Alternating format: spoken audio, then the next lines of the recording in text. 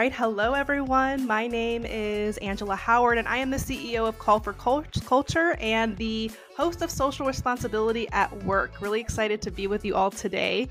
And I am here with a very special guest, Mita Mallick, who is joining us to, first and foremost, we're going to have a chat about her new and upcoming book, Reimagine Inclusion. But also, I want to mention that Mita is what I like to call multi-hyphenated wonder because there's like this list of things that I started writing down: author, published in Entrepreneur Magazine, like all these things. So I'm going to let you do your own introduction and tell us a little bit more about your story and the impact you're looking to make on the world. Thank you for having me. That's a lot of pressure. Let's do a killer introduction. What can I share about myself? Well, my superpower and my passion is storytelling. I currently am the head of diversity, equity, and inclusion at Carta. I am also a business executive and, most importantly, a mom to Priya, who turned 8 recently, going on 18, and Jay, who's 10, going on 20. So that's a little bit of a glimpse of my life. And I do this work for them. I do this work for all of our children. I grew up in a time and a place where it was not cool to be Indian. I was the funny looking, dark skinned girl with the long, funny looking braid whose parents spoke funny English until it wasn't funny anymore. I am the proud daughter of Indian immigrant parents. And for most of my life, I just felt like I didn't belong in my community and the greater world. And that feeling has really stayed with me. Angela, I always joke, not joke, saying that I didn't realize that the bullies from the schoolyards and the classrooms would follow me into corporate America.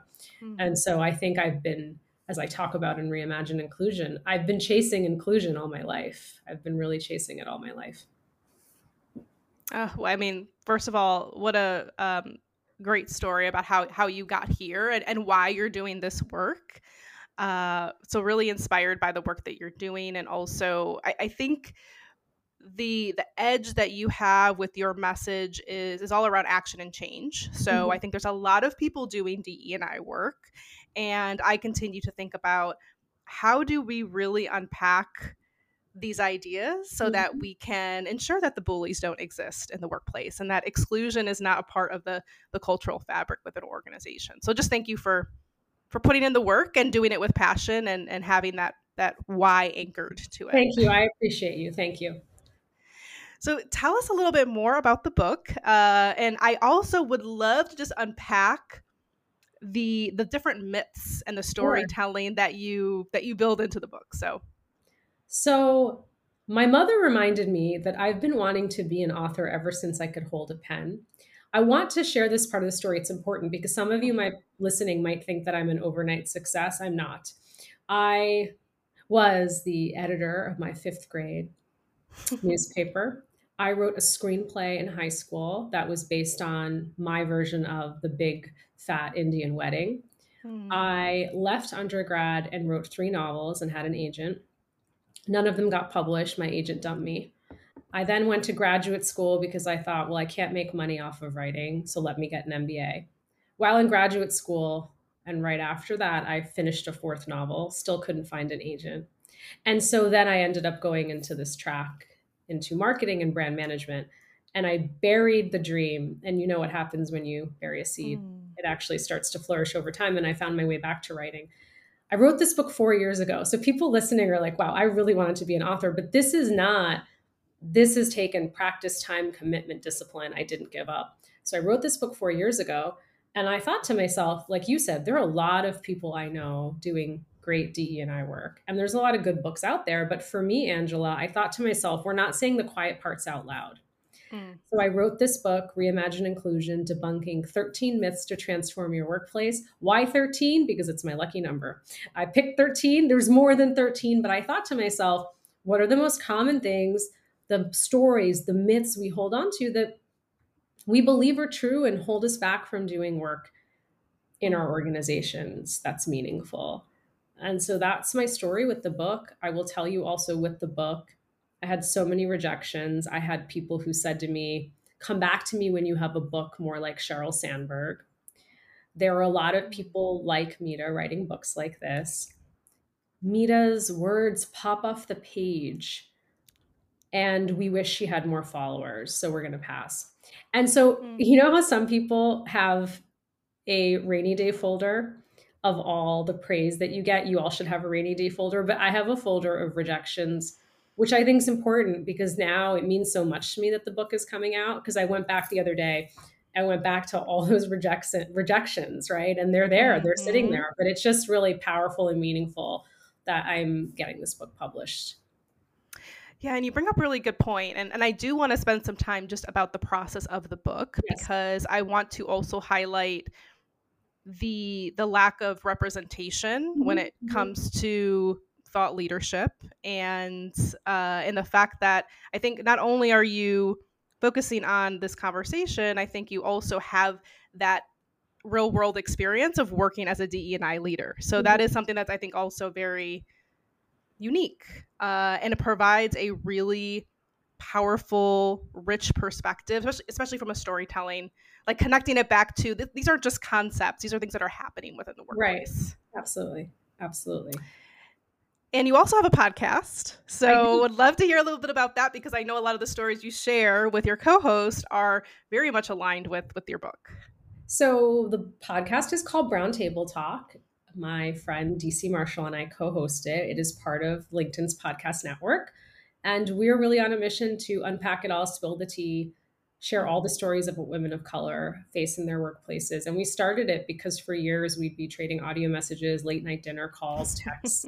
And we thought, why don't we actually turn this into a podcast and see what happens? So we self-funded it and then LinkedIn came knocking. But it's also, Angela, a place for allies to show up. We have allies who reach out to us to say, we've actually never heard these stories. Like no one has very openly talked about things in the way you're talking about it. And like women of color can't win at work without allies showing up and stepping up. And so that's Mm. the important piece we try to leave with every episode. And yes, if you love Brown Table Talk, you will love Reimagine Inclusion. Yes, and I think the myths part of the book, Sure. which I want to dig into because I just want to provide kind of my own perspective because, like you, I worked as a CHRO with an Mhm. organization, so like just listening to you and following you, and I just ordered the book, so I'm excited Oh, to thank to you. receive it. Uh, Really has brought home for me that there are these just unsaid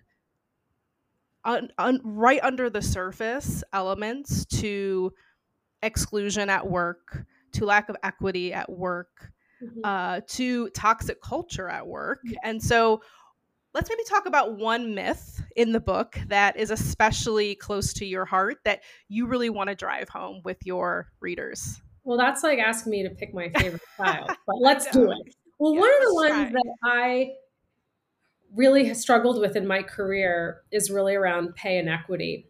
And one of the myths goes something like this: why are you asking for a raise? Your husband makes more than enough money. Mm, And that is a true story of something that happened to me earlier in my career when I went and did all the things you're supposed to do. I researched how much my role was worth externally. I knew what points I had put on the board. I wanted to have this conversation during performance review. I went with a smile. I mustered up the courage. And I asked this former manager if he would review my pay because I knew that, as many of us know, when you bring in external talent, team dynamics change and the pay inequities will inevitably come up because you are trying to attract talent and likely paying them more mm, versus thinking about who's there continuing to do the work. And that was his response to me. Why are you asking for a raise? Your husband makes more than enough money. And somehow he had found out what my husband did for a living. And I had actually tried to conceal it from him because I knew I would be punished for it. So, one of the things, Angela, I talk about in the book is that this myth that women don't negotiate. mm, Many women negotiate and they're dismissed, they're minimized, and they're gaslighted. And so it is important to have all the processes and structures in place, just as you did when you were a CHRO, just as you do now in helping and working with clients. But it really comes down to the individual and our biases and what we think about when it comes to money. Like if I mm. was asking you for a raise versus I'm going to make up Jeff, who's a white man, does that trigger why does me asking you for a raise trigger you more versus him? Or does it? Right? Does that Mm. matter? One of the stories I share in the book, Angela, is that I was preparing to go to a leadership offsite, and culturally, as I said, of South Asian descent, I like my jewelry. Mm. It's the one thing I will spend money on. And I did not wear my engagement ring. And my husband said, "Well, why aren't you wearing your ring?" And I was like, "Well, I'm up for a pay review. And I don't want to give them any reason to not pay me more." And I've had girlfriends I've had these conversations with, right?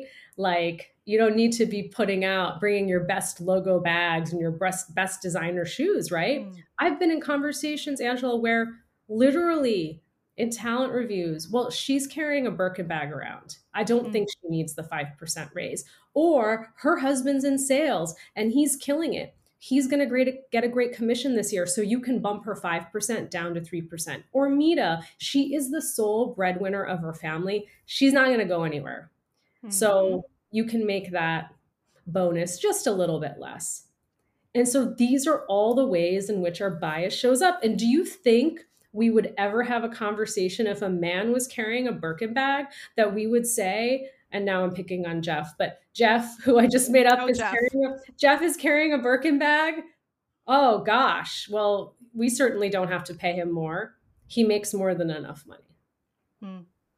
Yeah, there's so much to unpack there. I mean, as far as bias and gender Yeah. roles and racism and like so many things I think we could just like veer off into, but Yes. I think it really comes down to, like I mentioned, that kind of like just below the surface, Yes. these things that these conversations and discussions, calibration meetings that like I'm having a little You're a having little heart bit palpitations? yes. I've been in way too many, right? Where, we're Flashbacks. talking or we're really saying some damaging things, and it's really just a part of our conversation. Absolutely. She doesn't have executive presence, Oh, or they didn't go to the happy hour last week, so I don't think they're committed to this work. I don't think they're in it for the long haul. And it's like, please explain to me how not going to a happy hour or not speaking up at every single meeting and being the focal point in the room means that you're not capable and talented to do the work. So those calibration meetings caused me a little bit of stress as flashbacks. well. Yes. And Angela, for those listening, I hope one of the things you take away is that it's all of our jobs to interrupt that bias. And it's Yes. never too late. You can do it in the moment or you can do it afterwards. And how you do it is, and as you read Reimagine Inclusion, you will see, and if you know me, I'm not about naming, shaming, and blaming. I really am about meeting people where they are. Because if I name, shame, and blame you, I've ruined the relationship, I've damaged it, I can't reach you anymore.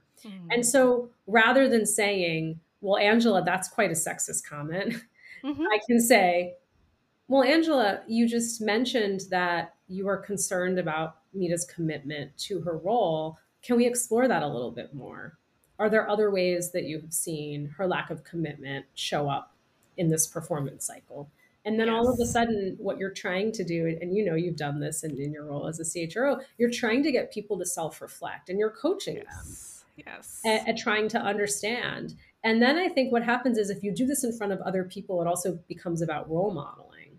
And that other Absolutely. people will also start to think, oh, like the reality is we all have bias.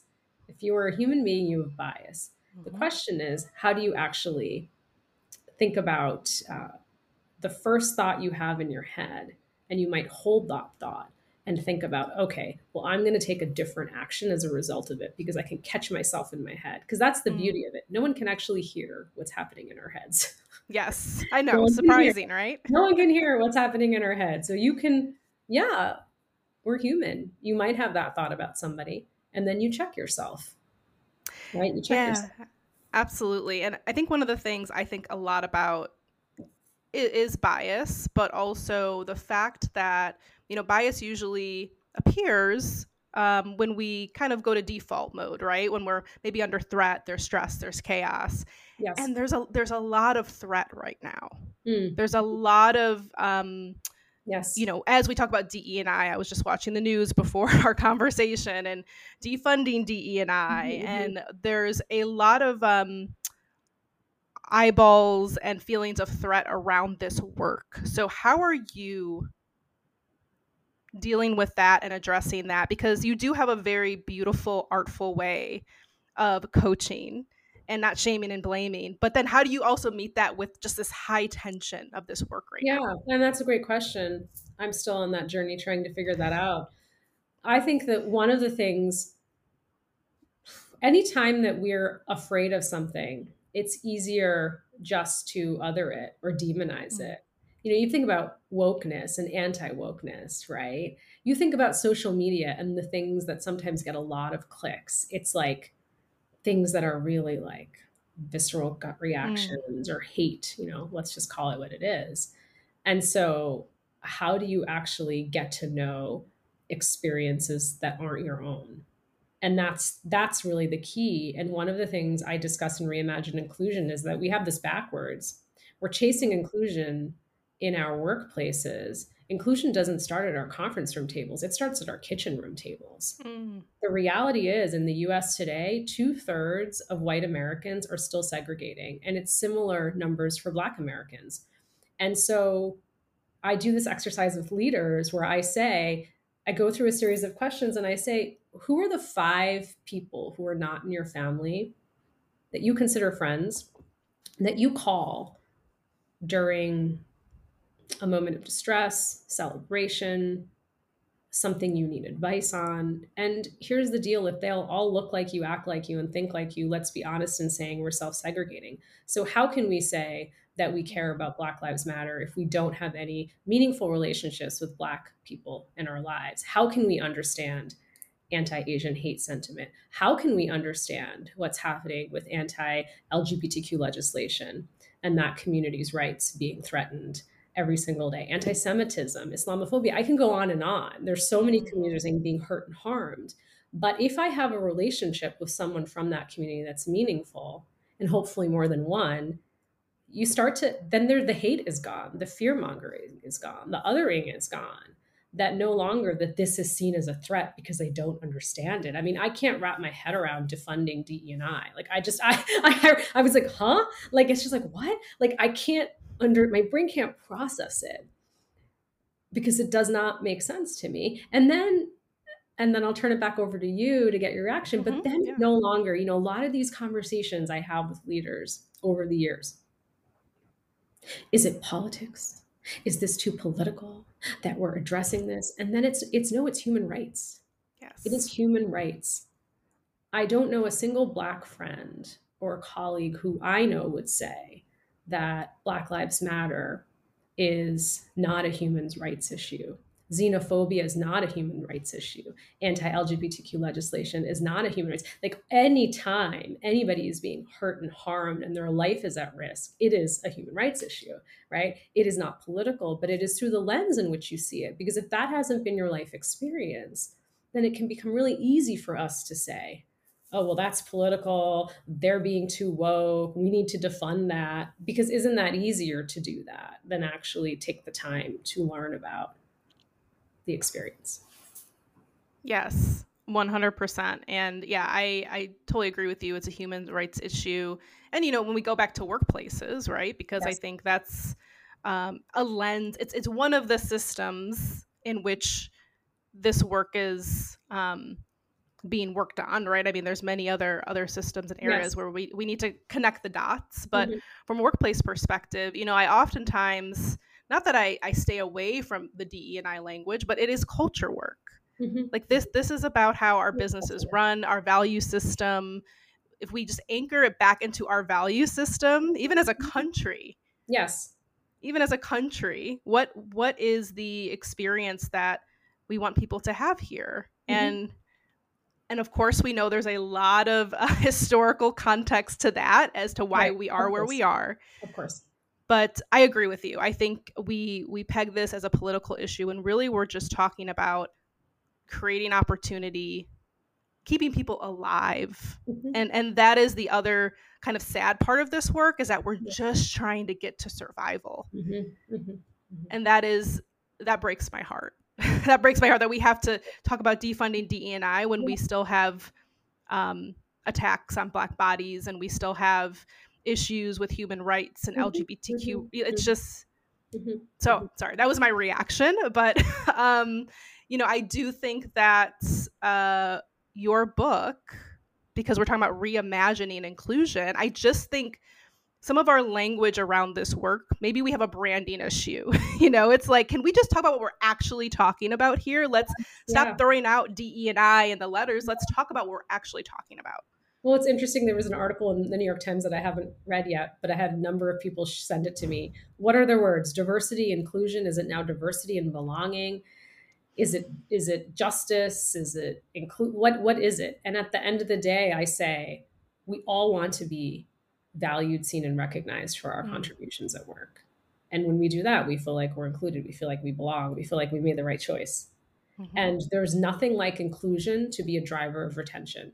I don't care how many free snacks you give me, fancy snacks, meditation apps, ping pong table, black hoodie, another Yeti tumbler, whatever you want to add to the list. But like, there is nothing like if I work for Angela and she sees me and she values me, I feel included, I feel belonged. I don't care if you offer me $15,000, $20,000 to go move to another company, because that risk for me is not worth it, right? Because that other company is unknown versus I know that I'm valued here. I know that I'm being invested in. I know that I'm being taken care of.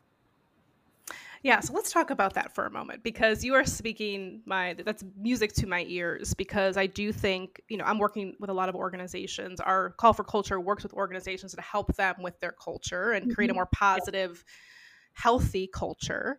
And I cannot tell you how many times I work with an organization and they give me this big, beautiful laundry list of the things they're doing for their people. Well, we have the food trucks on Fridays, and we have the free tea in the break room, and we've given everybody a $50 referral fee for it. And I'm just like, okay, well, tell me a little bit about your leadership. Do people feel safe? Yes. Do they feel like their work is valued? Are their roles clear? Are they doing mental cartwheels when they go into work every day? Are they putting in emotional labor when they're working with their team? And it's just like crickets, and it's like, but we're doing all of these things. Isn't that great? Look at all these. We have the $50 gym reimbursement. Yes. All of that. All those things are great. They're great perks, but really all you're getting is the big ol' eye roll, where it's like, okay, you're giving me $50 to work out at a gym, but you're also forcing me to answer emails on a Sunday when I'm supposed to be with my family. But you want to build a culture of well-being.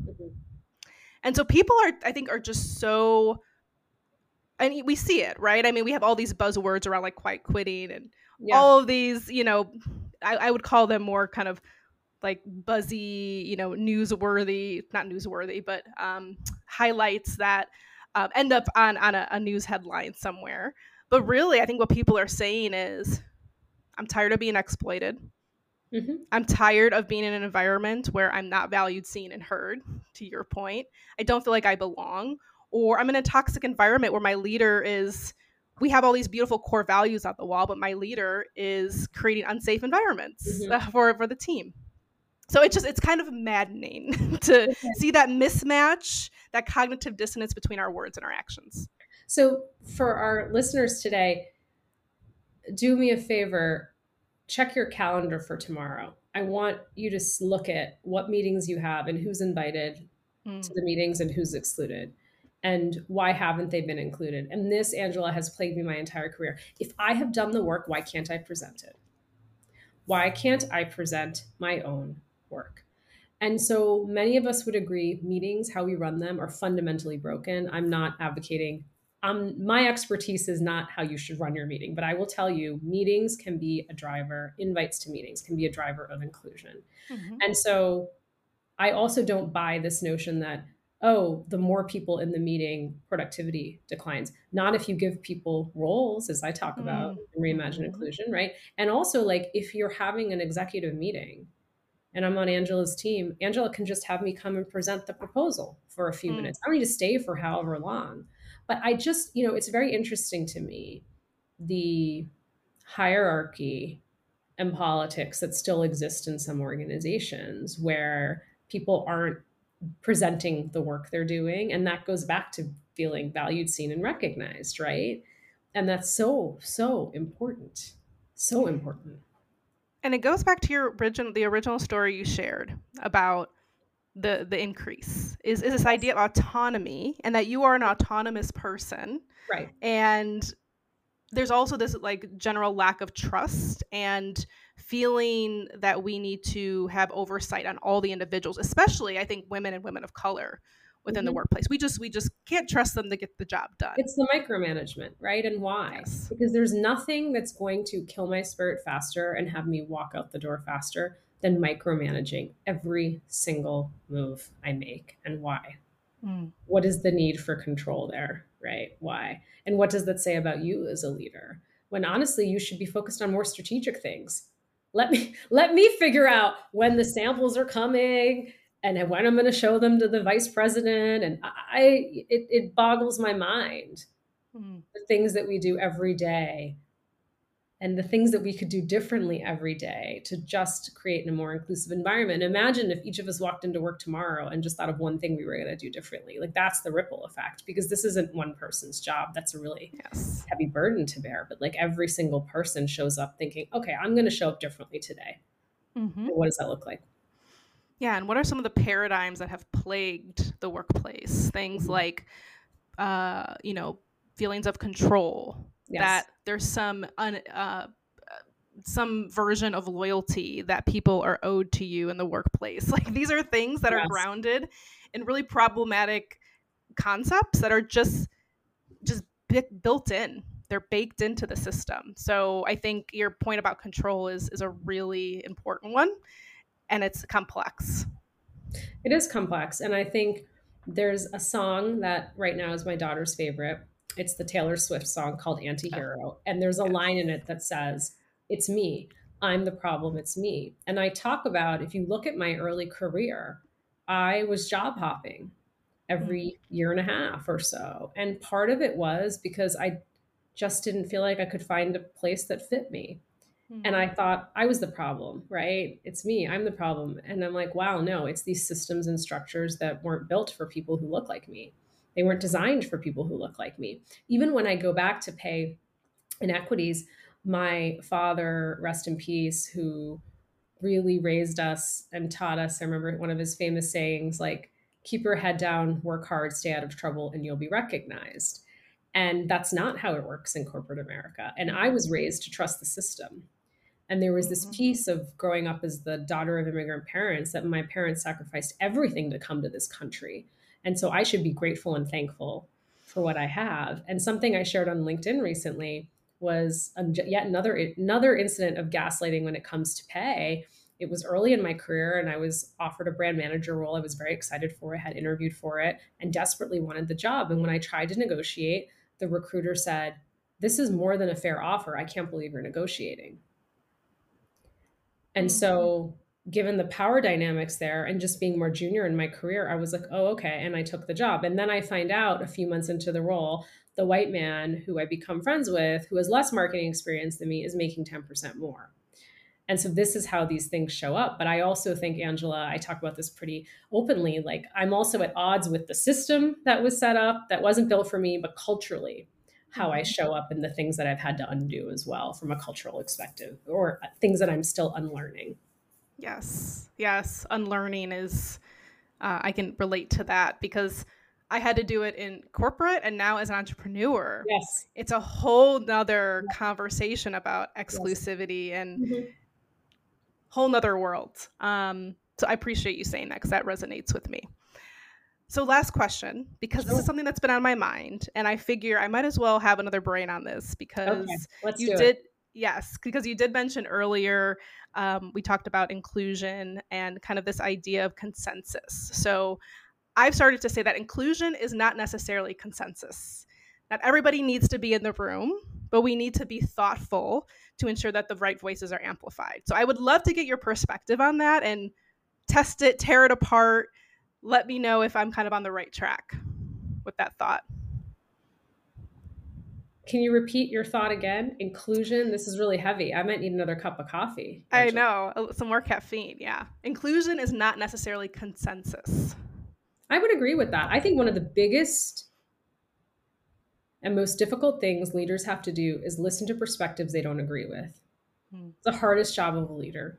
I was having a conversation with someone yesterday, we can still disagree as long as we respect each other.